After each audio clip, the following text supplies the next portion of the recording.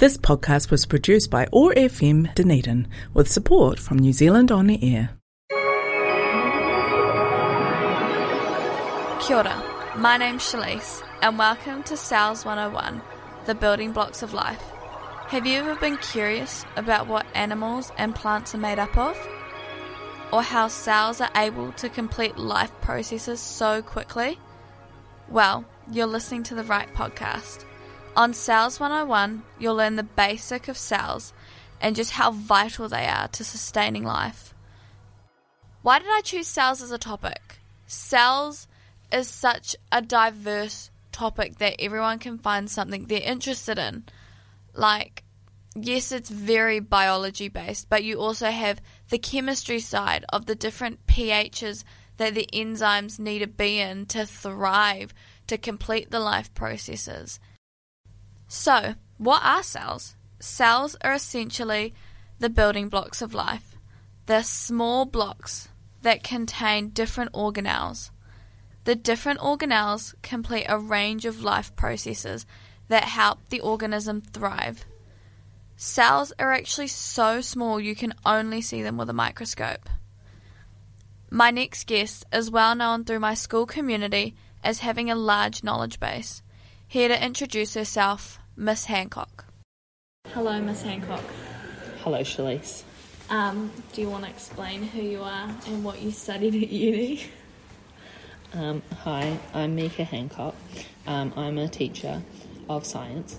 I studied a Bachelor of Science in Genetics and Psychology at Massey University, and then I worked at the Diagnostic Genetics Lab at Lab Plus at Auckland Hospital before doing my teacher training, and then I've been teaching now for 7 years.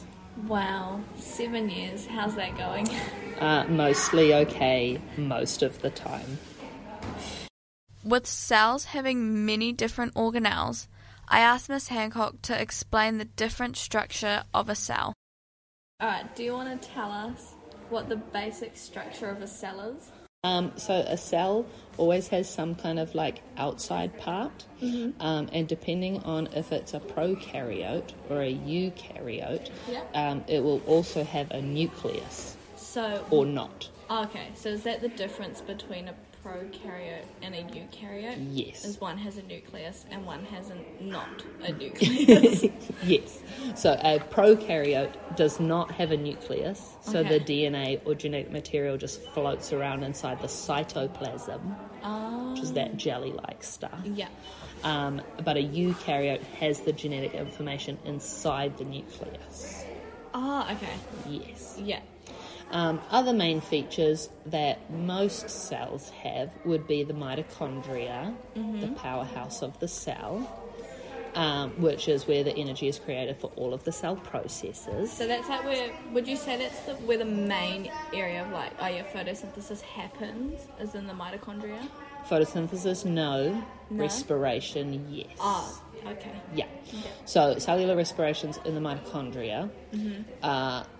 Photosynthesis happens in the chloroplasts, which are only present in plant cells, and some photosynthetic bacteria.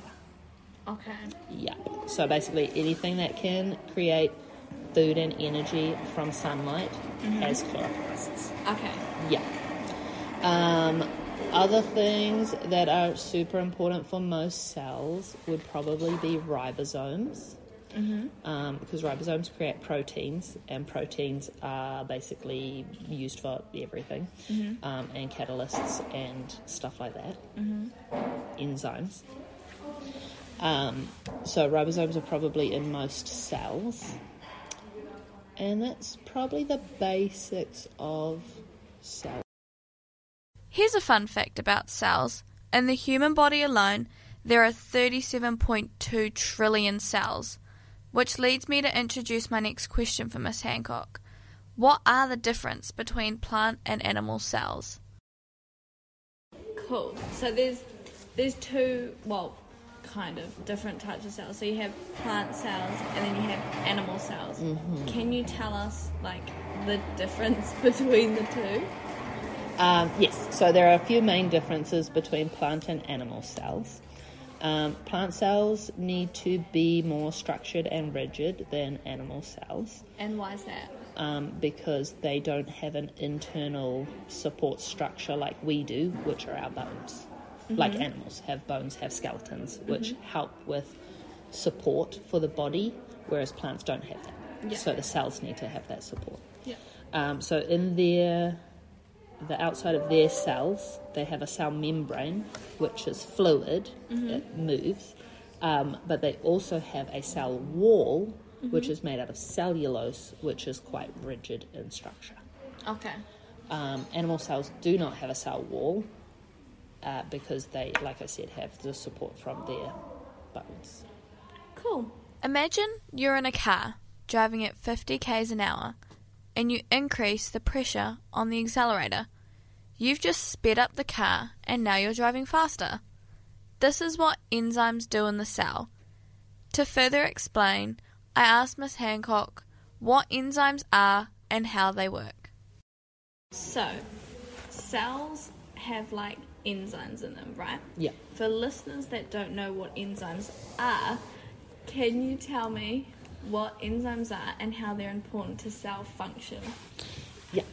So enzymes are a special type of protein, and they basically are used to facilitate almost all of the reactions that happen in a cell. So enzymes are something that's known as a biological catalyst.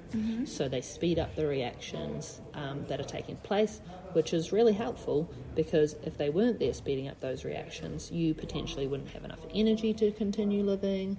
You wouldn't have enough of the different components to make proteins within the cell. You might not have enough amino acids to make the proteins.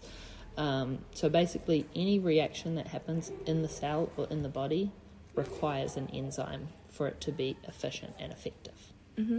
Yeah, I forgot what the second part of your question was. So, enzymes sound like they're really important to cell function. Is there anything that can affect their process or how they work? Yes, enzymes, weirdly enough, are very sensitive to changes in the cell environment. So if there's even a slight change in pH, so getting more acidic or more basic than the optimum level, those enzymes can denature. So denaturing means that they change shape. If they change shape, they can no longer do the job that they were supposed to do because the enzyme fits perfectly with the thing that it's doing the job with. Is that the lock and key method? That is the lock and key method. Can you give listeners a quick explanation on what a lock and key method is? Yeah, so it's basically the idea that the enzyme is the lock that has a specific shape and only the correct key or the correct substrate can fit into that enzyme perfectly and then kind of open the door or unlock the door, which is actually the chemical process that needs to take place. Okay. Yeah. There is a more updated model of how enzymes function that's a little bit less rigid. It's called the induced fit model, which more says that an enzyme has a general close shape to the substrate that it fits into, but when they bind together they they change slightly the shape to fit like even more perfectly than a lock and key model. Okay. Yeah. So it's like slime basically, like it just molds itself. Yeah, to... kind of. Okay. Yeah. Cool. So going back to factors that affect enzymes, there is like pH can also affect how enzymes work. Can you explain that? Yeah, so basically the pH, if the pH changes, and it even can be a very slight change, so imagine enzymes that work perfectly in your stomach, they're in a very acidic environment. So if that environment becomes more alkaline, more basic for whatever reason, those enzymes will change shape, and then they've changed shape so much that the substrate can no longer fit, which means whatever chemical reaction was going to occur can no longer occur. Okay. And then that can have some issues of, if that's a very important one, where it breaks down carbohydrates, for example, then if your carbohydrates aren't being broken down into glucose, you aren't going to be able to get the energy from the glucose, and then that could give problems later on with whole life processes and functions. Mm-hmm. So if these enzymes aren't working at an optimum rate, then your life processes will just slow down in the cells. Yeah, so they'll start to slow down if the conditions don't improve, or if they're too bad for too long. They potentially can also stop functioning altogether. So, here's a quick roundup of what we learned today. Cells are small blocks that have a bunch of different organelles.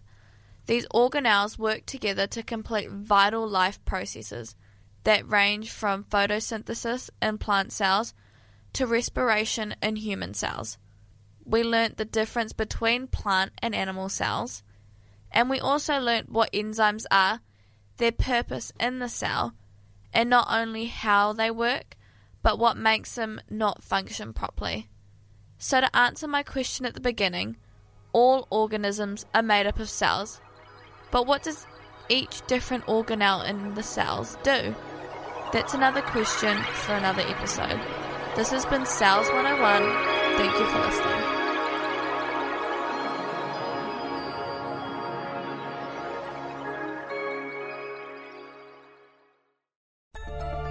The podcast you've just heard was researched, recorded, and edited by students attending the Otago University Advanced School Sciences Academy in 2022, with support from ORFM Dunedin.